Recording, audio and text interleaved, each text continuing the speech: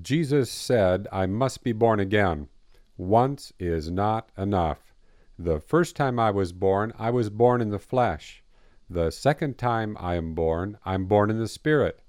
God is a spirit, and He is the one who makes my spirit come alive. That is why I call Him Father. Spiritual birth isn't something that I do.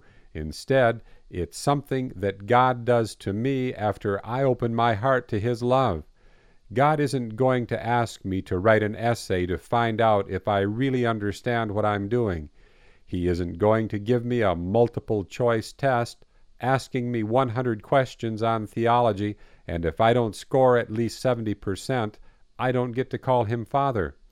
He won't ask for a personal interview or references from religious people. He won't demand that I'm perfect before I can have a relationship. He won't require that I don't sin for 3 days in a row before it can happen. God loves me unconditionally. That means He loves me and accepts me the way I am. He loves me from the top of my head to the tip of my toes, and it doesn't get any better than that. There are no preconditions to having a relationship with God. As soon as I open my heart to His love and call Him Father, He does the rest. Most people get nervous when you talk about spiritual birth. Spiritual birth is a confusing subject, and people have a lot of questions. How much theology do you need to know? How many scriptures do you need to read?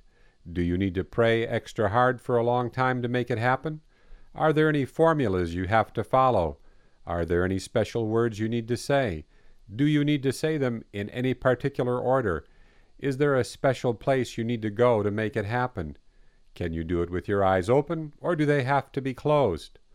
All of these questions focus on you, seducing you into believing that spiritual birth is something you do instead of something that God does to you. The truth is, God is the one who does it all. He is the one who makes it happen.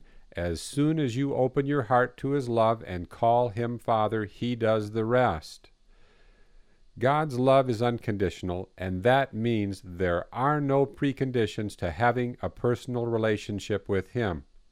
Your relationship with God is a personal thing, and it's going to be different for you than it will be for other people. God made you different from everyone else, and your relationship with Him will be different as well. It's not my relationship or someone else's relationship, it's yours. When God made you, He threw away the mold, and your relationship with Him will be personal and unique. Don't let anyone force you into their spiritual mold. You will not fit, and you will be miserable if you try to be like them and have a spiritual relationship that duplicates theirs. If God wanted all of us to be the same, He would have made us all the same. We would all be clones. God didn't do it, and you shouldn't try to do it either.